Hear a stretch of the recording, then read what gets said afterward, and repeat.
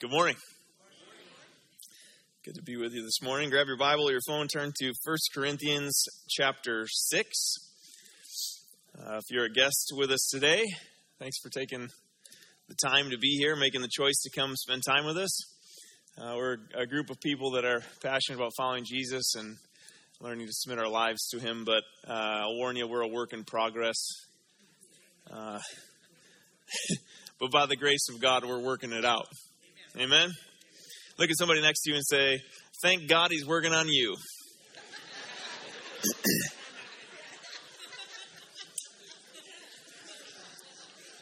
We kicked off a series of messages last week that we're calling Consumed. And we thought, man, you know what would be fun? Why don't we take the fall season and why don't we address the 7 deadly sins? Just for fun, let's do that. So that's what we've been doing. We started it last week. These are 7 sins that this group of sins kind of came together in a list around the 4th century. It was kind of solidified around the 6th century. But there's 7 sins that the church has talked about for a long time. And for clarity's sake, I want to just define sin. I think it's helpful if you're newer to the scriptures or newer to this concept. It's helpful to have some definitions. And I want to recommend a resource. If you're not familiar with the Bible Project and you are new to the scriptures, look that up after service today, the Bible Project. There is tons of resources that are helpful as you're learning to engage and understand the scriptures. And they have some definitions for sin, describing what the Bible says about sin. In the Old Testament, the word for sin is the Hebrew word chata. And when you speak in Hebrew, you always have to act like you're hawking a loogie. So this word in Hebrew means to fail or miss the goal. And so the goal at the very beginning of the story, our origin story as believers, the goal was to be in relationship with God and to love God and to love one another and to steward creation. And so sin in that context, and still in our context today, is to miss the goal, to not do that, to not love God, to not love each other, and to not steward what we were called to steward. That's what it means to sin, to be outside of God's design. Sin, it disintegrates what God intended. It disintegrates, it messes it up. In the New Testament, the word is hamartia. It's a Greek word, and it's similar. It just means to miss the mark. So if you're an archer this morning and you like to shoot arrows, I am not an archer. You'll probably see it by my skills in whatever I'm doing right now. But in archery, to miss the mark, if I'm pulling back to shoot a target in the back of the room and I shoot somebody over here, I've missed the mark, right? And so that's sin. In the New Testament, the intention is to hit something back there, but you're hitting something completely different or missing the mark. So these are the definitions for sin. And the 7 deadly sins are simply 7 examples of ways that we miss the mark or miss the goal. We don't accomplish what God had intended. We go against His design. And as we discussed last week, this list of 7, it's not an exhaustive list. There are more than 7 ways you can dishonor God and other people. Are you with me on that? But these 7 are common really to everybody, I think. They're common struggles, things that pull us away from following the Lord.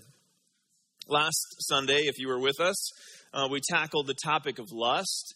If you missed that sermon, there's some activity for you this afternoon. You can go back and watch that. We talked about this idea of disordered desires. That when our desires get disordered, they can create some serious problems. In following Jesus in a world that's celebrating a lot of things that are disordered, it's really, really hard to actually be a follower of Jesus. But we want to do that. We want to follow in His ways. And here's what you'll discover if you haven't already, just after 1 week. This series, this conversation that we're going to have for 7 weeks is going to make it very, very clear that in the sin department, we are all guilty. We're all guilty. If you haven't got there after week 1, you'll get there by week 7. If you haven't got there by week 7, your ears are turned off. The issue is we're all actually sinners. And these things are highlighting some of the yuck within our own hearts. So that's why there's a weight to it. There's almost like, oh my gosh, why does this feel heavy? Why am I uncomfortable in this? There's going to be moments of that. There'll be moments of conviction. And I pray that as we enter into this and we feel that weight, that we would bring our lives to Jesus, the one who actually rescues us and redeems us, saves us from our sin. That's the whole idea. We're all broken, but we know a God who loves us and came to save us. Anybody grateful for that today?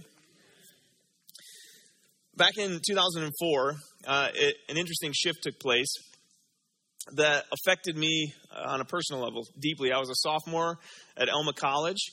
I was playing basketball, studying biology, and I was also really good at something else when I was 20, eating. Professional status. There was a Pizza Sam's. They don't even have those out here. There's just a local pizzeria that was right down the street from my dorm room, and it would be embarrassing to tally the number of large pizzas I consumed in my time at Elma College. But I blame my father. My father went to the same college and he ate the same pizza at Pizza Sam's. So I'm blaming, it's the sins of the father passed on to the son. Generational curse, right? There's the definition. But it wasn't Pizza Sam's. That's not the shift that happened. It happened at another establishment that I frequented in my 20s. Up until 2004, I could almost bank on a very specific question being asked to me when I approached the till of this specific fast food joint, McDonald's. Anybody know back in 2004? Some of you guys weren't even around, but man, hopefully you remember, or somebody's told you these stories. Yes, would you like that supersized? Right? When you would order something, you would be asked, do you want that bigger? That's the question. It started around the 80s and 90s. It's this trend that started, and I have one of the mats from that time. This was beyond the tray when you went to McDonald's. You can't see this, but I'm going to read it. When it's summertime, it's time for big fun and big tastes. Like the taste of McDonald's cool, refreshing soft drinks. I think I'm going to sign up to try to give ads for McDonald's. Maybe they could pay me for this. Or our world-famous fries. Or a delicious, thick, and smooth shake. Just for the summer, we've made them better by making them bigger. So the taste you love will last even longer. Okay. It's funny to look at this. The reality is, in the business industry, right, it's connected to dollars and cents. And McDonald's was making a decision that would bring them in more money. But here was the premise. Here's what they were banking on. If people love our French fries, won't they love more French fries? And won't that get us more money, right? If some fries are good, aren't more fries better? To which all of us would say, I think so, right? I think so. More fries is good. According to McDonald's, the more you have, the longer you can experience enjoyment. Eat. So you could just eat all afternoon French fries and the enjoyment just keeps on going. If you haven't guessed it by now, we're talking about the sin of gluttony today. Everyone say gluttony. My goodness. The dictionary defines gluttony as excess in eating or drinking, greedy or excessive indulgence. So here's a question to ask ourselves as we begin this fun conversation. Is there any excessive eating or drinking in my life? Have I become greedy in my relationship with food? And do I regularly participate in excessive indulgence?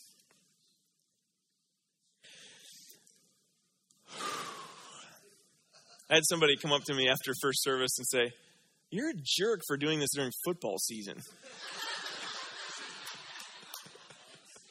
I said, point taken. I find it incredibly fascinating that when Jesus, God himself, showed up amongst us, when he was beginning his ministry, he was getting ready to start his ministry. Luke 4 tells us that full of the Spirit, he headed out into the wilderness and he fasted for 40 days. So prepping to carry out the will of God, he disconnected from food. for 40 days. Interesting observation. I also find it rather interesting that the origin story of our faith took a sour turn when Adam and Eve ate something. Have you ever thought about that?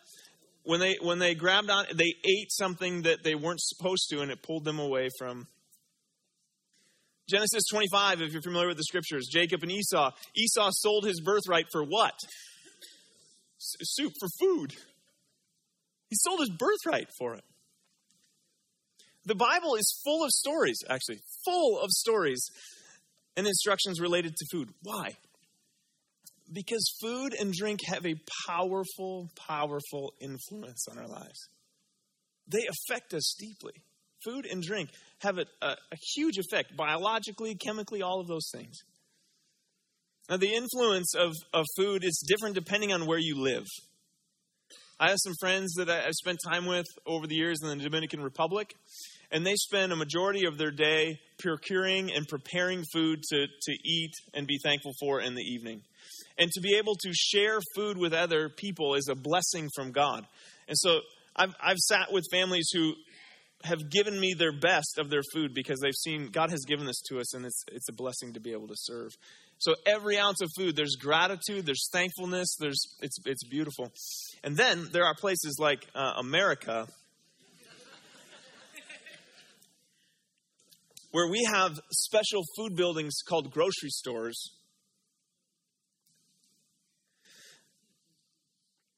that have shelves with hundreds and hundreds of pounds of prepackaged food all arranged nicely for our convenience so that we don't have to do any of the work of getting our food ready for us.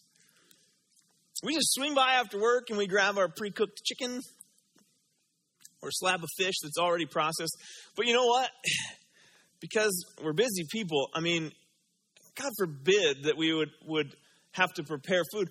If that's too much for us, we can drive by another type of building and they will hand us food into our car.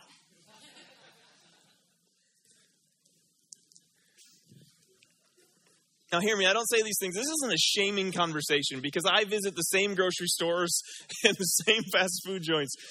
But when you step back and you begin to look at your relationship with food, our relationship with food, our country's relationship with food, in comparison with the rest of the world, it's really interesting.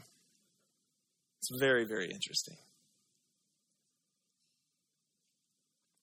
We live in a ridiculous amount of luxury and affluence, which can often lead to gluttony. And gluttony is not good for the soul. Can we agree on that? Okay. In 2008, Susan Collins published a book that's now a highly popular movie series called The Hunger Games. Has anybody seen The Hunger Games? If you examine this book or this film with a critical eye, it's actually a sobering commentary on wealth and affluence and what it does to mankind. Think about this. In the movie, there are the wealthy who live in luxury and abundance in the capital, and there are those who live outside of the capital in the districts, and they're just scraping to get by, like they're barely have enough food to eat. And those with an overabundance in the capital, you know what they do? They recruit people from the districts to come and battle to the death for their entertainment. You've seen the movie. Did I just ruin the movie for you? Like ruin those movies? This is what's going on. And Collins, the author, she was inspired by a lot of different things in writing this. One of the things she was inspired by, or that spurred on the book, was the Roman culture, gladiators. Right? You're familiar with gladiators? I mean, it's the same idea. The rich Roman culture, the rich would come into the Colosseum and they would overindulge in food and drink, and they would watch slaves get ripped apart by animals, and they would all cheer. Like, when we examine these things, it's wild. But it's scary how many parallels there are with like what we do and what we engage in and how we're entertained. And that was the whole point of her writing the book. She wanted to kind of shine a light on like, hey, look at this. This is kind of wild. Historically, gluttony seems to be most often the sin of the affluent. Listen to this quote I read this week. Gluttony is perhaps the most tolerated sin in American Christianity. I say this not as someone who's immune from the attractions of the buffet line, but as someone who needs all the help he can get. And I think if we're honest with ourselves, most, if not all, of us have a dysfunctional relationship with food. We love it and we hate it. We often find ourselves careening between stuffed stomachs and crashed diets. Or perhaps we've given up altogether, watching with resignation as our waistlines expand into the distant horizon.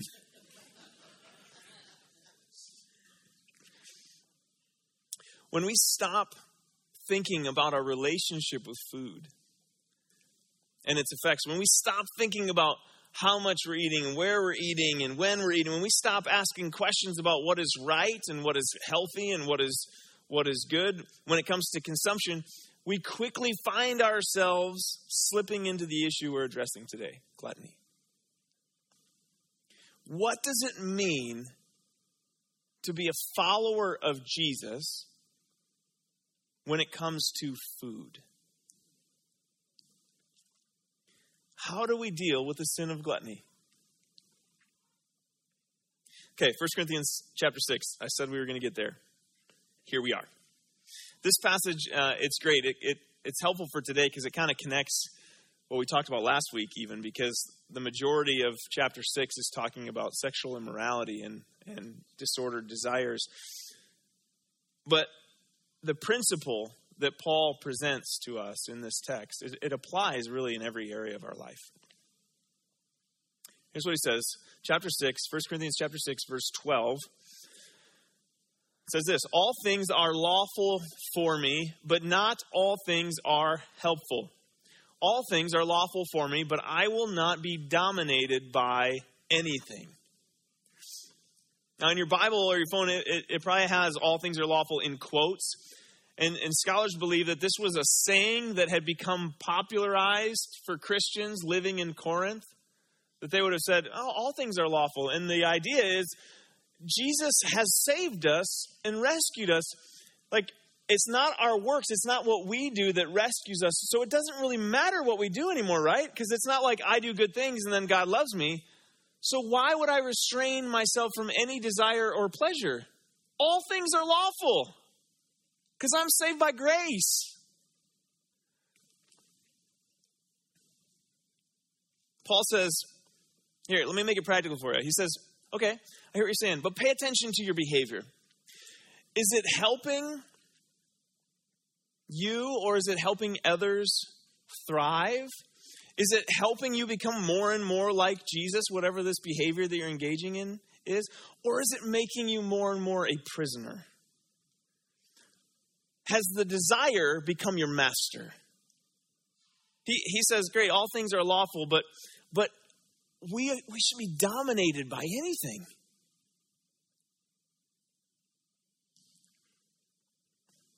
Has the desire become your master? Jacob, I'm going to have you bring that up to me, please. Thank you. I need like a wheelbarrow to get these things up here. I'm going to illustrate Paul's point here. Okay, this is a bag of tortilla chips. You probably have one in your pantry too. Is there anyone here this morning that can relate to having a desire for a salty snack?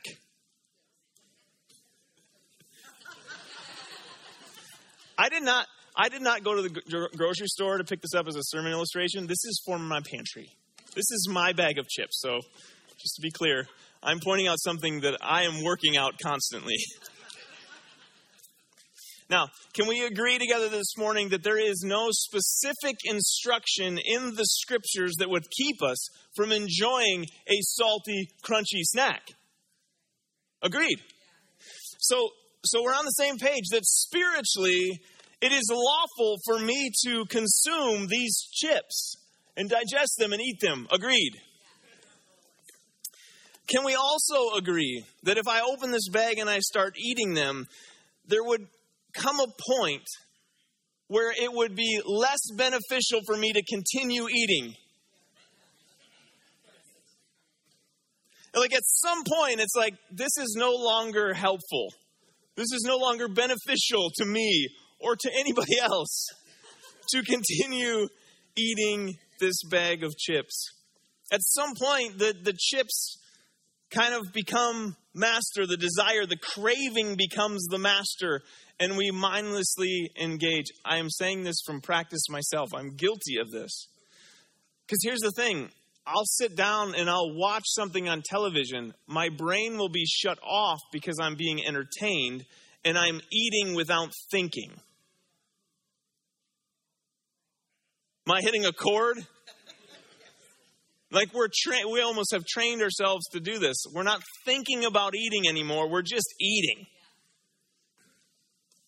Now, this is a silly example, but hopefully you get the point. And this is the point that Paul is making. I'm guessing, again, all of us can relate to crossing the line with food or drink. All of us can. And so think about this. When you have overindulged in food, or you've had too much to drink, have you ever thought to yourself, I feel amazing. I'm so glad that I crushed this whole bag of chips. John and I were joking before first service because I have shared with the staff that I can just mindlessly eat these chips right here, these kind. And he said, do you eat the whole bag in one sitting? And I said, dude, I probably made it halfway through in one sitting. And I have never done that and got up from the couch and thought, man, I am ready to serve the Lord. What ends up happening is I complain for about an hour to my wife that I am uncomfortable in my guttural region. That I don't know why I just did that. Bah.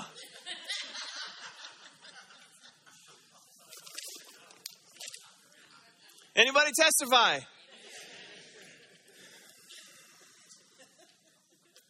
Paul says, just because you can, doesn't mean you should.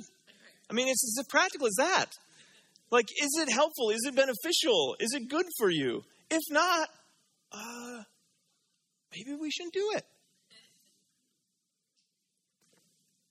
Now, I want to stop and I want to acknowledge that, I'm making light of something, but that's very serious and personal. And our relationship, every single person in here, our relationship with food is different. Depending on our family, depending on our genetics, depending on medications that we're on. I'm not trying to shame anybody. That's not the goal.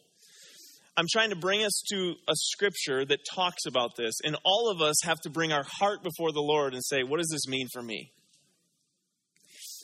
Am I crossing the line? It could look very different from somebody sitting next to you, but we all have to bring our heart before this and say, Lord, what are you saying to me through this? Is there something you're saying to me through this? Are you speaking to me? Am I the master or am I the slave here? Paul, in the next few verses, 13 through 18, he speaks about sexual immorality and the importance of honoring God with our bodies. And then he closes, verse 19, he closes the thought with this. He says, or do you not know that your body is a temple of the Holy Spirit within you, whom you have from God? You are not your own, for you were bought with a price, so glorify God in your body. Now, this right here could be the core text for this entire series. Etch this into your heart and your mind. This could be central because this is the reason why we should care about any of this stuff. This is what Paul says. You are not your own. You're not your own. The life you have, it was a gift that was given to you. We're not our own. You're not your own. As the believers in Corinth were trying to sort out what's okay and what's not okay and where can I indulge and where shouldn't I indulge, as they're sorting this out, as we are sorting all of this stuff out, Paul reminds them, hey, this isn't about what you have a right to do. This is about what honors God. Where did we miss that? You are not your own. You were bought with a price. Glorify God in your body. We often talk in service here, and a lot of the things that we do, we talk about surrendering our lives to Jesus. You've probably heard this language. That's literally what we mean. We're surrendering ownership to Jesus, who is our Lord. So he is the one who gives direction, and we submit to his direction. It's not about what we want. It's about what honors him. He's the one that's in charge. And Paul says, listen, your body, you are a temple. God's presence is within you. You're a carrier of God's presence. Now, if you're new to faith or you're exploring faith, you're asking questions about this, if you don't believe this part to be true, that you have been purchased, that God gave his life for you and you've surrendered to that and you trust that you've been saved by grace, by Jesus. If you don't believe the truth that your body is not your own, it makes total sense that any of this would feel like religious, restrictive, controlling type of language. Like, why would you, if you don't believe that your body is not your own, then why would you have any guidelines at all in regards to what you desire? Like, to do what you want to do. But as believers in Jesus, we see these words from Paul and we say, no, we actually do believe this. We don't own our body. We're stewards. I steward the life that I've been given. I take care of it. We house the presence of God, so we seek to glorify him in all areas. And so when it comes to food, we seek not to be mastered by anything. We don't want to be mastered by anything. We don't want to be oversaturated. We don't want to overconsume because really it inhibits our ability to be present to what the Lord is doing in us and around us.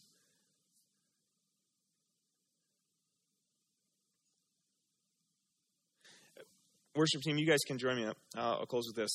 This summer, many of you know I wasn't here. I took a sabbatical. I took a time of rest and renewal. And part of my time away, I carved out about a week's time where I disconnected really completely. It was a time of solitude and prayer. And during that period, I fasted for a number of days. And here's what I experienced.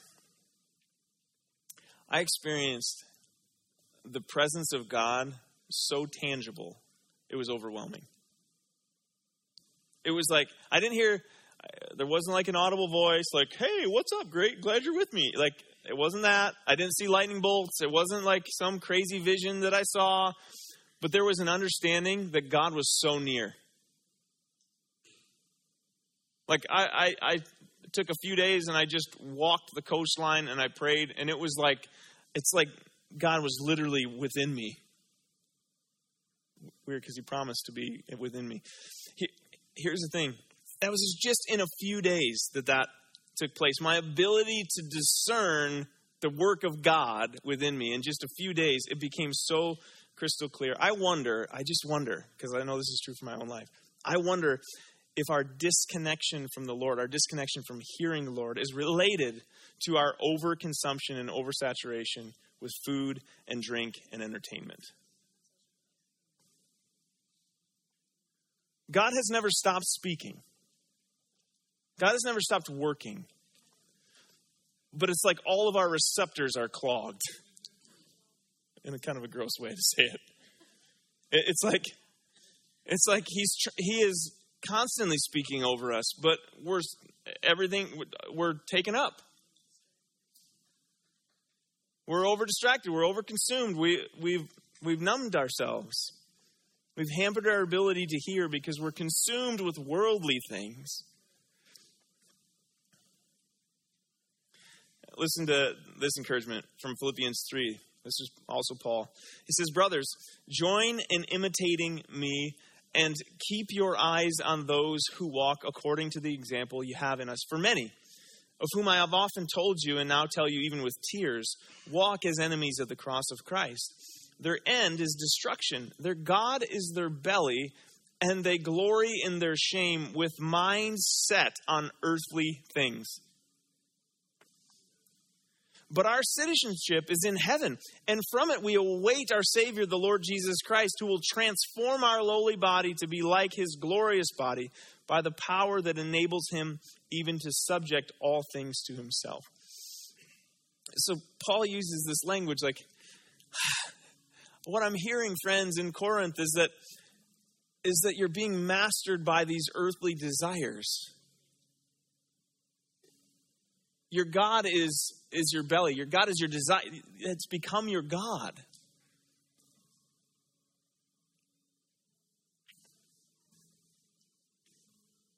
But our citizenship is in heaven. We're serving the Lord of the universe. And we're submitting our lives to him and our minds to him and our hearts to him and our bodies to him.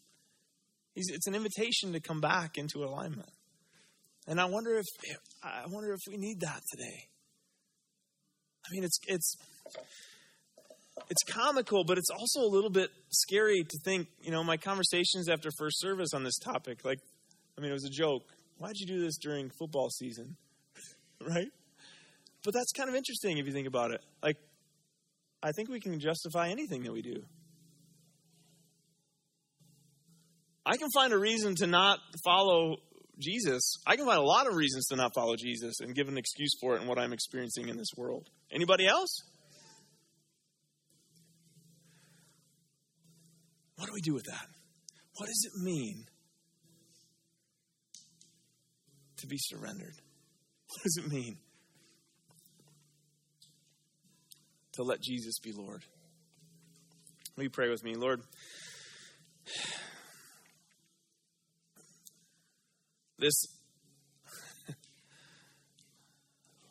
we are aware of the ways we missed the mark today. And we're thankful, Jesus, that you have made a way to rescue us and to heal us and to restore us and to make us new. And it isn't our work. It isn't our ordering. It's your goodness and your grace towards us. But Jesus, we want to be a people who honor the gift of salvation, who honor the gift of your presence and your goodness, who honor you with every part of our lives. We're not our own. We've been bought with a price. And it is a privilege and an honor and a joy to serve you, Jesus, to be yours, to trust you, to allow you to be sufficient, to be our strength and our comfort and our peace. Some of the things that we go to food to look for, God, you have provided all those things for us. Help us to find you in the midst of this conversation and to trust you. Whatever that looks like for us today. Thank you for being near to us. We pray this in your name. Amen.